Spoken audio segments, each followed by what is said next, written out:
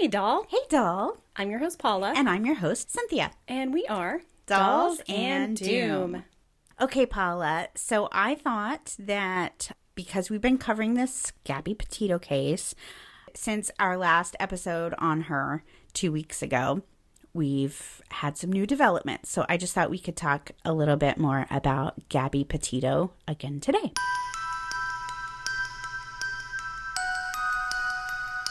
Before we get into it, though, I did want to make a couple of quick corrections on the episode that we did 2 weeks ago.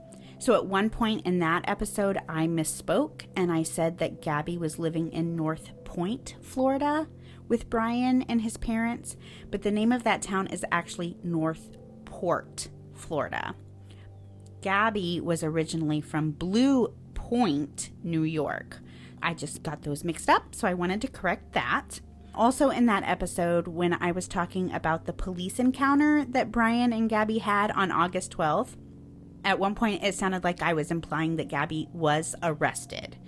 I did go on to say a couple of sentences later that Gabby was not arrested because the police were able to find a loophole and they used it to keep from having to make any arrests during that call. But if you were just listening and you weren't really familiar with the timeline, that could have been a little confusing because at first it sounded like I said she was arrested. So I just wanted to clear those two things up. Like I said, since 2 weeks ago when we did that episode, more things have come out. And honestly, some of the things that have been revealed in the last 2 weeks have actually changed how I feel about some of the things, specifically like that 911 call and that body cam footage. More footage has come out and I walked away with it, away from watching it thinking, I feel a little differently than I did when I saw this the first time, minus this clip here. So okay. Interesting just how, things change. So, and I will say that's why we generally don't cover cases that are this current. In fact, we've never covered a case this current before. Information is changing daily. So with that, let's go ahead and begin at Gabby's memorial service. Her service was held 1 week after her body was found. So on September 26th, 2021, Gabby Petito was remembered for her beautiful and exciting zest for life at her memorial service in Long Island. The entire planet knows this woman's name. Her father, Joe Petito, told those in attendance, and she's inspired a lot of women and a lot of men to do what's best for them first. Put yourself first and do it now while you have time. I couldn't be more proud, he said. If there's a relationship that might not be the best for you, leave it now. He also told the mourners, I don't want you guys to be sad. Gabby didn't live that way. That wasn't her way. As a matter of fact, if you knew Gabby, you knew she was always a pretty happy girl. People gravitated toward her. Her nature was always to smile and treat everybody kindly. He spoke of her blue eyes, saying, quote, those ridiculous blue eyes, end quote, that kept her from getting in trouble at home when she was growing up. Gabby is the most amazing person I've ever met, he added. He then went on to say, quote, just to be clear, Gabby had 4 parents. They weren't step-parents. She had 4 parents who genuinely loved her as if she were their own, and this man is one of them, end quote. He then hugged Gabby's stepfather, James Schmidt. James then spoke and said, quote, I spent a good portion of my life working and trying to earn money to provide for our family and for our kids, to give them the best life. And Gabby, at 22 years old, helped teach me that you can always make money, but you can't make up for lost time. Gabby loved life and lived her life every single day, every day. She's an example for all of us to live by, to enjoy every moment in this beautiful world as she did, love and give love to all like she did. He spoke of Gabby's Let It Be tattoo, the title of the classic Beatles tune, reading a verse from the song. He said it's okay to mourn for Gabby, it's okay to feel sorrow and pain, but we want to celebrate her and how she lived her life. We want to hold on to those wonderful memories we shared with her, because that will be the answer. Let it be. And I just want to say, Paula, that meant a lot to me that Gabby's father, in the middle of this just heart-wrenching, oh so intimate moment that he was having his daughter's funeral, was able to honor and give credit to his ex-wife's new husband, Gabby's stepfather, and say, you know what, he was just as much a parent as I was. And I thought that said a lot about the kind of environment she had been raised in and the kind of people she'd been surrounded with. I thought that was beautiful. Yeah, that takes a strong man to be able to say that in general. Right. My dad always says, there's not a limit of love. You can never have too much love. So you can love your dad with all your heart, and you can love your stepdad with all your heart, and loving your stepdad doesn't take away from any love that you have for your dad, and the same for your kids and stepkids. And I just thought that was really beautiful, and I was happy to see that because often we don't see that. Right. Whenever there's step parents, there's always a lot of contention and jealousy, resentment, yes. Exactly, all kinds of different things. I thought this was really beautiful. I agree. Very respectful and very sweet and loving thing to do. Very. How wonderful for Gabby. Yes. That she had that kind of a parenting example. She would have been very touched by his words. Right. There was an entire wall at the funeral home that was just lined with photos of Gabby. Her urn was in the middle, surrounded by candles. It was actually an empty urn because Gabby's body is still at the coroner's office in Wyoming. She's not been cremated, and her family has not been given any estimated timeline for when her body will be released to them. Have they given any reason why, like we're not done? I know that we haven't, and we'll touch on it in a little bit, but they have not released autopsy results. They have not released cause of death. Yeah, manner, they've said is homicide, but they've not released any cause of death or anything like that, even to the family. Yeah, so we're still waiting on a lot of information and I can only assume that's why they have not released her.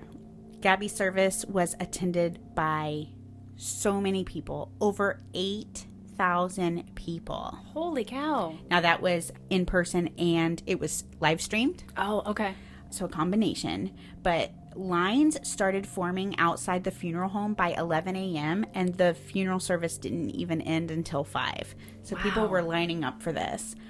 Among those who did attend in person were more than 100 firefighters, and they were there to support Gabby's stepdad, James, because he's a firefighter. And James said, we do funerals, unfortunately, and we're good at it. And he's speaking of being a firefighter. Right. I've done it throughout my career. I've written eulogies. I've planned these funerals, and not one of them could ever prepare me for this moment. Parents aren't supposed to bury their children. This is not how life is supposed to work. She was honored so beautifully with that service. And I think it really speaks to her legacy that so many people, even strangers, felt this connection with her to attend her service, to watch it via live stream. I look at her and I think she really does feel like a daughter to all of us. I look at her photos, I watch her videos, and I can actually see myself in her at 22 years old. She actually kind of reminds me a little bit of me at that age. And I was also thinking this week, look at everything she's missed. Go back to when you're 22 years old and then just stop it there. Look at everything you would have missed. This week I was just thinking, wow, look at everything I would have missed. And she's missed it all. And she's just had this beautiful little spirit. And the fact that at 22 years old, it's over. And then I look at it from her parents' point of view, because actually that's the season of life I'm in now. I can relate more to them. My oldest son's only a few years younger than Gabby, and I just cannot imagine being in their situation. But to lose a child so young, someone who would have made such an impact on the world, I just can't imagine what her parents must be feeling. So I was listening to the Morbid podcast. They mentioned that Gabby had tagged them in a post and said she had been listening to one of their episodes before she died. And that even connects us because, she's a little weirdo just like us. Yeah, she likes true crime. Yeah, it just seems extra real to me. On September 22nd, Brian Laundrie was indicted on fraud charges for illegally using a debit card in the days after Gabby was believed to have vanished. Feds have not said whether that card belonged to Gabby. The next day, September 23rd, the FBI issued an arrest warrant for Brian, accusing him of bank card fraud. Even though officials have never said it was Gabby's card, The spokesperson for the Petito family said that Brian stole Gabby's credit card and used it to travel home. So it is an assumption we're making, but I think it's probably a correct assumption that it was Gabby's card. I think it makes the most sense because he's got access to her stuff. Right. Obviously, this is a different scenario than I've ever found myself in. But my husband has his own bank account. I have a bank account. We have a shared account. But it would not be completely unheard of me to use his card. If somehow I were on a trip and I found myself separated from him and I needed money and I didn't have any, I would absolutely use his card, his account. Oh, yeah, of course. They want to talk to Brian. They don't have enough to bring up charges yet for a homicide, but we don't know cause of death, any of this yet. I believe those things will be pending. I believe that we all probably believe that Brian is responsible for Gabby's death. They're not officially on paper looking for him as a suspect in her death. So I think this bank charge is just a way to get him for something. Right. Interestingly, have you heard that Dwayne Chapman, who you probably better know as Dog the Bounty Hunter, have you heard that he's now involved in the case? No. Okay, so he told Fox and Friends that his team had handed over materials to the FBI after finding a makeshift campsite in Florida. So I guess he joined the search for Brian while he and his wife were honeymooning not far from Northport, Florida. And he also personally added $10,000 to the reward money being offered for the capture of Brian, which brought the grand total to $180,000. Wow. So Dog the Bounty Hunter had said that he recently received a tip that placed Brian Laundrie's sister Cassie in Fort DeSoto Park, which is the campground where we know that Brian traveled with his parents after returning from his road trip alone. And Cassie actually did ultimately end up confirming that she did see Brian on September 6th, but this contradicted her previous statement where she said she had not spoken to Brian since he returned to Florida. You know, when all this first kind of broke, she said, oh no, I haven't seen him since he got back to Florida. But then later did come out and say, no, you know, when he went on that camping trip, several days before Gabby was even reported missing, you know, he got home, he was home for a few days, him and his parents went on this like 5-day camping trip. And Cassie brought her kids out and came and visited him. Cassie told ABC's Good Morning America that the last time she physically saw and spoke to Brian was on September 6th. She shared a photo of her son standing next to Brian while he was camping at Fort DeSoto Park, and this was still 5 days before Gabby's family reported her missing. Cassie said that we just went for a couple of hours, we ate dinner, we had s'mores around the campfire, and we left. There was nothing peculiar about it. There was no feeling of grand goodbye. She said it was just a regular visit and that she is now frustrated that she didn't pick up on anything else going on. She also said that she doesn't know if her parents are involved in his disappearance, but, quote, I think if they are, they should come clean, end quote. What do you think of the parents' involvement? I kind of wonder if they do know something, and I agree. If they do, they should come forward. But I also feel like if they do know something, they will not because they're protecting their son. Right. Please keep in mind, this is all allegedly. I said it 2 weeks ago. In most of our cases, we only, present facts. In this case, because it's current, we're missing a lot of facts, and we're giving some of our opinions. Brian's parents have now reported Brian missing. If he were missing, and they genuinely didn't know where he was, and were worried for his safety, why aren't they, begging for his safe return? Why aren't they doing press conferences saying, have you seen my son? Why aren't they offering a reward? My opinion is he came back from this road trip alone without Gabby. He told them what happened, or a version of what happened. I think they know that he would be in some trouble if the truth were revealed. My opinion is that they probably are run, baby, run. You know what I mean? Just run kind of thing. And that's not to say that they aren't in their own version of hell right now, because I'm sure they probably loved Gabby. But in this scenario, I don't always believe this to be true, but in this scenario, it's feeling very much like blood's thicker than water, and their son's coming first. Brian's sister Cassie says she has been cooperating with police. She said she is worried about Brian. She hopes he's okay. She said, I'm angry and I don't know what to think. I would tell my brother to just come forward and to get us out of this horrible mess. Now, Cassie also told protesters who've been staked out outside of her home that her family has been ignoring her following the disappearance of Brian and the news of Gabby's death. When she was asked again if her parents were helping Brian evade authorities, she said, "I don't know," and that she hadn't been able to speak with them. She said, quote, "I'm in the boat where I'm getting ignored by my family and thrown under the bus by my family's attorney," end quote. Now, the lawyer that Cassie seemed to be referencing is named Steve Bertolino, and he blamed the media. He said, quote, "I do not represent Cassie Laundrie.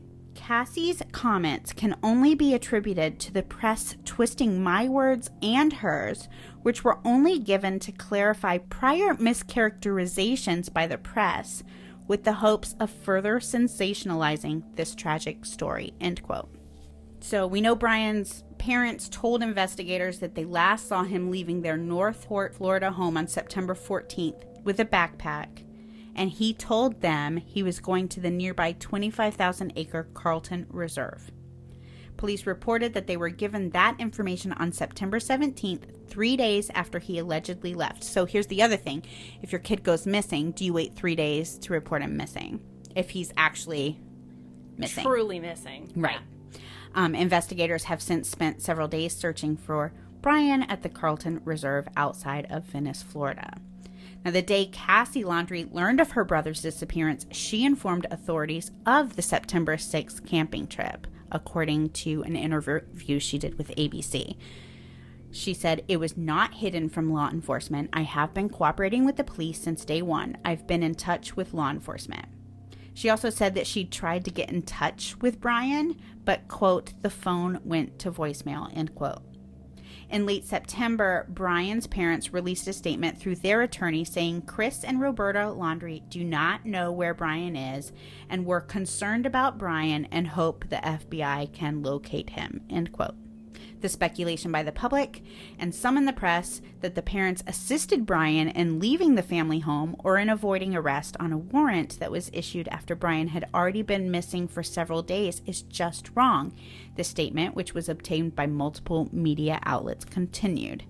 And amid the public speculation, Cassie Laundrie told ABC she doesn't know what role, if any, her parents may have played in her brother's disappearance. When asked for a response to the ABC interview on Tuesday, attorney Stephen Bertolino, who represents Brian, Chris, and Roberta Laundrie, told CNN, "I believe Cassie." Bertolino declined to comment on Cassie Laundrie's statement that she doesn't know whether her parents are involved. Bertolino also said no comment when asked if Cassie has been in contact or spoken to her parents. Cassie Laundrie told ABC she never saw any signs of domestic violence between her brother and Gabby. She said the body cam videos of officers' encounter with the pair was painful to watch. She said it's definitely painful to see everybody just be upset. It was pretty typical of them to argue and try and take space from each other, but people saying that they saw public domestic violence, I've never seen anything like that from either of them. Now, again, no charges were filed in that August 12th incident, and at officers' suggestion, the couple separated for the night, with Brian Laundrie staying at a hotel and Gabby Petito taking the van. It was after that incident that Brian Laundrie flew from Utah to Tampa on August 17th to obtain some items and to empty a storage unit in order to save money as they contemplated extending the road trip. According to Bertolino, now Brian flew back to Utah on August 23rd to rejoin Gabby, and Cassie said she wishes her brother had just come to her when he first returned to Florida on September 1st. She said, "I really wish he'd come to me that first day with the van because I don't think we would be here," she told ABC. She also said that her brother had previously taken trips for up to 5 days on the Appalachian Trail. She said, "I'd say Brian is a mediocre survivalist. It wouldn't surprise me if he could last out there a very long time, but also I don't think anything would surprise me at this point." She said, "If the FBI finds him in Timbuktu, I'd be like, all right, well, that's where he is. I've got nothing. I hope my brother is alive because I want answers just as much as everybody else," she told ABC. I've always said silence speaks volumes. Absolutely. Now, silence also cannot be misquoted. I've heard that somewhere. I don't remember where. I don't know that I believe it's true because here we are. explaining what his silence means. Here I am saying he's quiet. He hasn't said what's happening. So obviously he appears to be guilty. So I am kind of interpreting what his silence means. I think we all are. Right. So while we're on the subject of he looks freaking guilty as sin, it reminds me of the Faith Hedgepeth case. So you'll probably remember, and I want to cover this one eventually. It's been covered widely because it's just one of those really bizarre cases. There's been a recent break in it. And that recent break really made me go, oh my gosh, have we had it wrong the whole time? Young, she's in college. She has a roommate. The apartment was weird. It was like they were literally like sharing a room, like a bedroom. The roommate comes home. They've been out of the club. The roommate gets sick, so they come home early. Then once they're home, the roommate goes back out, which, okay, suspect, because you came home sick. So why are you going back out?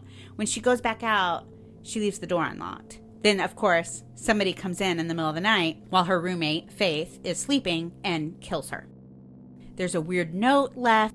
There is a pocket dial coming from Faith's phone where there's like a lot of talking in the background, and like some forensic person broke down this phone call, and we're literally pretty much listening to her being murdered, and they're able to like pick out, oh, this guy's voice. I hear this guy's voice, and I hear this name, and it was the roommate's name, and then I hear this, and then I hear Faith saying, no, please don't hurt me. And then we have an ex-boyfriend who was abusive. All this to say, here's this girl that gets murdered.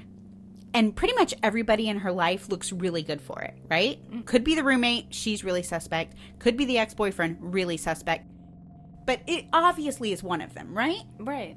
Obviously, one of these people who everything circumstantial points to is responsible for Faith's death. Well, just in the last month, we get a DNA hit. It's some guy who was never even mentioned, never even in the story. It's his DNA. He's probably the guy for it. So all that to say, here we have all of these smoking guns, and they're smoking guns. And it was almost definitely the roommate working with the ex-boyfriend with these two guys. And it was none of them. So that's a perfect example of how you can look at a scenario. It's obvious. And in reality, it's none of what you actually thought it was. Yeah. It's somebody all completely. Circumstantial. Yeah. So here we are saying, clearly, Brian killed her. What if it's not? We don't know anything. So I just thought that was interesting. Okay, so Gabby's family, along with the family attorney and spokesperson, all sat down for a 30-minute interview with Dr. Phil McGraw for his show. This was the parents' first interview together since officials announced that Gabby's death was a homicide. And Gabby's family told Dr. Phil that they repeatedly texted and called the Laundrie family in the wake of Gabby's disappearance. But all of those texts, all of those calls went unanswered. And Gabby's father, Joe, said one of the text messages said, I'm going to call the police, just letting you know because we have no idea. He then told Dr. Phil that a normal parent, when you text someone that you're going to call the cops because you can't find your child, they would reply. But there was no response, nothing. That's just strange, you know? Yeah. So we know Gabby's body was found on September 19th. It was announced by the Teton County coroner, Dr. Brent Blue, on September 21st that Gabby was the victim of a homicide. 2 weeks later, very well-renowned forensic pathologist Dr. Michael Baden told Fox News that the FBI's decision to withhold her remains from her family was, quote, very unusual, end quote, as was the agency's decision not to release the cause of her death when the manner was announced. I wonder whose decision that was to not give that information to her parents. I don't know. But it's strange that even her family does not know the cause of her death. Yeah, still. Right. Brett Tolman also said Brian Laundrie's parents, regarding them, legally, there is a very big difference between just staying silent and answering questions of law enforcement who are trying to investigate the whereabouts of a known person. So the fact that they may not have given enough information when they knew it, or the fact that when they were asked directly if they knew the whereabouts of Brian, those are tricky questions. And if they do know the truth and they refuse to give that to law enforcement, that's different than just staying silent. Yeah, I agree. So they may end up in some kind of legal trouble. We don't know if it can be proven that they knew more than they said and they withheld it. It's just strange, I think, that how from the very beginning that whole family's just remained so quiet. Yeah. You would think that they would care. Yeah. But when you're trying to protect someone, sometimes that just takes precedence, I think. So Gabby's family also said to Dr. Phil that they believed that Brian Laundrie is out there hiding somewhere. And when Dr. Phil asked why they believed that, Joe said, because he's a coward, flat out. I would use some other words, but I can't use them on your show. That's funny. Anyone who lived in that house is a coward, he said, referencing the Laundrie home and Brian's parents, Chris and Roberta. He said they don't know how to stand up for their actions. And as kind of like a final slap in the face to the Laundrie family, I think, a memorial has been set up for Gabby at Brian's home. Flowers and cards and teddy bears and signs and all of these things are being left for Gabby at Brian's home. So like in his front yard? Yeah. Okay. It's kind of like a you don't matter, but she does.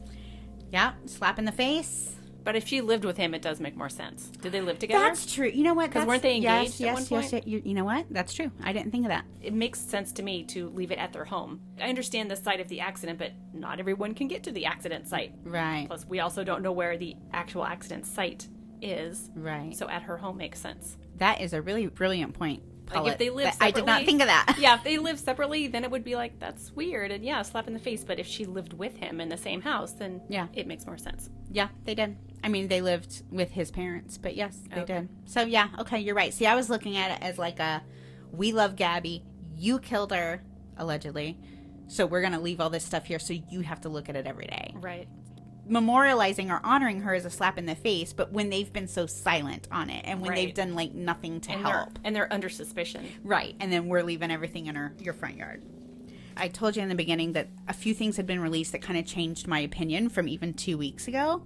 I rewatched that body cam footage Okay. of, the August 12th police interaction. Yeah. So I feel like 2 weeks ago I came across very much like, well, Gabby was the instigator. If anybody was arrested, it would have been Gabby. Watching it again, I was able to see it's not so black and white. So again, physically, she seemed to be a little bit more of the instigator. But emotionally, she was a wreck. She was crying the whole time. He was so calm and cool. Even interrupting the police. Like the police, I felt like, they were friendly and they were like, hey man, we know what it's like. I've been married for so-and-so years and like, you're going to have tiffs or whatever. And instead of just like shutting up and letting the police just talk, he would like interrupt the police and be like, yeah, I mean, and I thought, that's interesting. Yeah. Bold move. Yeah, interesting. I think I would just be quiet and like let them say whatever they wanted to say. Not speak until you're spoken to. Right. Another thing early on in that video, and I missed this the first time. Otherwise, I would have spoke to it. She's trying to get her social media. She's trying to make this her gig. Posting all the time. Yeah. And Brian told her she couldn't do it. Well, that's controlling. Oh, man, that just struck a chord with me. I've been in that relationship Yeah, me too.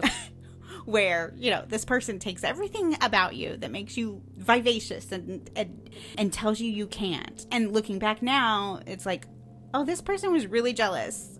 Yeah.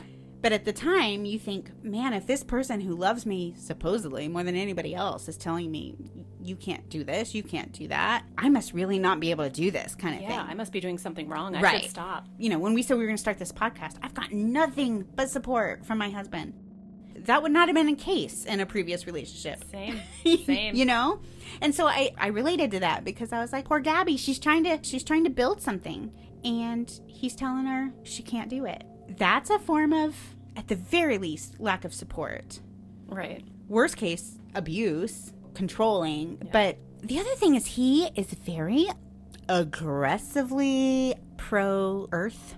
I don't know how to say it. I say hippie dippy a lot. Environmentalist? Yes. But like to the point where like, and I don't have any of his direct quotes here, but so I'm just paraphrasing like, oh my gosh, the world is so amazing. Oh, this national park is so amazing. These mountains are so amazing. Too bad the scum of the earth humans have to come and inhabit it and ruin everything. You're the most evil person in the world if you use water bottles, which I will say, like, water bottles are not good for the earth. I try not to use them. But he was almost like hateful about it. Yeah. His message, which was probably really good, hey, let's save this earth, we only get one, was lost in his delivery. Gotcha. He comes across as like really judgmental and arrogant. And I think, again, that says something about his personality because she comes across as just the most adorable little happy little spirit thing. Right. And so it's just interesting, the juxtaposition between the two. Yeah. The other thing, this really made me stop and think, okay, what would I do in this situation? So apparently leading up to this fight during this argument that ended up having the police called on them. He locked her out of the van. Now, keep in mind, they're across the country. Yeah. They live in Florida. They're in Utah. So this van is their home. Right. And he locks her out. And I have to tell you, if my husband locked me out and acted like they were going to leave me anywhere, let alone the middle of nowhere. 5 states away. Oh, no. We're going to have a problem. Big one. A big problem. And again, not to get sexist, but let's just be honest. Oftentimes, women are more physically vulnerable. You're going to lock a little 100-pound girl out of a car and act like you're going to leave her in the middle of nowhere? No. Yeah, that's not okay on any level. Right. I just wanted to add those things in because I either wasn't aware of them. At first, the first time I saw it, I was like, well, it kind of looks like she's the initiator of some of this. And now I'm like, no, he's a jerk. No, he's like kind of a total creep. What is she supposed to do? Again, maybe not get physical, but like, you locked me out of my house. Was this a really dysfunctional, controlling, abusive relationship? And I just didn't see it when I watched it originally 2 weeks ago. That's the big thing. And if so, that's bad on me. So this is me saying, you know what? Upon further reflection, watching it again, I think I've changed my mind a little bit. Now, I don't know what could have been done differently. I really don't. I don't know if they both should have been arrested because, again, she was the one who seemed to get physical. I don't know if anything should have been done differently, but I did walk away thinking, no, this girl has been victimized in some ways, just maybe not the most obvious. Right. And that's the thing with cases that are new. We're not going to have all the facts. Right. They are going to slowly unfold. Oh, and by the way, this was the kind of person he was in the relationship. He was controlling. Don't do this. Don't do that. Right. Oh, he locked her out of the van. Gave her the impression that he was going to take off without her. Right. None of that is okay for any reason. This stuff may not be true. He may be the nicest guy in the world. Right. And if all of that is true, he's locking her out of her home and acting like he's going to leave her in the middle of nowhere. That for me is a big one. Like, that would be that's the end dangerous. of the relationship for me. That's danger. I'd find the nearest phone, call my family, call my friends, be like, you need to come get me because this is my situation and this is over. Right. Because to me, that's like a line you don't cross. Absolutely. Because now you're putting somebody in physical danger. So that's the latest update. We could go on for another 5 episodes just breaking down everything. I mean, it's so interesting how a YouTube couple was the ones who discovered Gabby's van, which ultimately helped lead to the discovery of her body. I mean, there's so much to uncover here. We'll probably leave it with this episode just because, again, we don't have all the information. Maybe after everything completely unfolds, we can do like a full episode with less opinion, just full facts. But I did feel like we needed at least one more update to kind of bring things more current. Our prayers and thoughts are with Gabby Petito's family. And I hope we get some answers very soon. Absolutely. So, you know what else is really cool, Paula? What? We are coming up on our 1-year anniversary. That's right. That's right. Our very first episode was last October 2020. So here we are, a year later. We have grown so much and we've had so much fun. I think we've improved. And we have fans. We have fans. We even have some haters, which makes me so excited because after I get past the initial hurt feelings, I realize that that's huge because it means we've made it. You know, when a perfect stranger takes the time to listen to you and then write a nasty review about you. Yeah, that takes time and effort. We've made it. That's awesome. So to celebrate our 1-year anniversary, we are releasing our very first pieces of merchandise, something Paula and I are both very excited about. We have our very own line of candles with Pies Abilities, which is a business that we've partnered with. And before they were a candle company, they were actually a small batch pie bakery. But when the pandemic hit, they lost many of their special event and catering contracts and they had to close their doors. But then they reimagined all of their wonderful baked goods that they used to make as a bakery. And that is when Pies Abilities Candle Company was born. And it's been their mission from the beginning to create meaningful employment opportunities for individuals with disabilities. And they donate 5% of every candle sold to nonprofit organizations that support and empower individuals with disabilities. I think we are going to have 2 scents. The first is Walk in a Graveyard, which is like woodsy and earthy. And then the other one is called Just Desserts. And they all come in a little black tin that looks like a little cauldron. And they have our logo on them. And they're super, super cute. So stay tuned for more details on how to purchase. They are being created right now. We're going to have them. We're going to have a very limited supply, and we're going to have a giveaway in honor of our 1-year anniversary. So stay tuned for more information on that. We are super, super excited. So we wanted to mention that. We'll have more details next week. Thank you, everyone, for listening. Be sure to check out our website for pictures and links corresponding to each episode at dollsanddoom.com. Follow us on social media, leave a comment, and stay alive so you don't end up on the wrong side of the grass. Bye! Bye.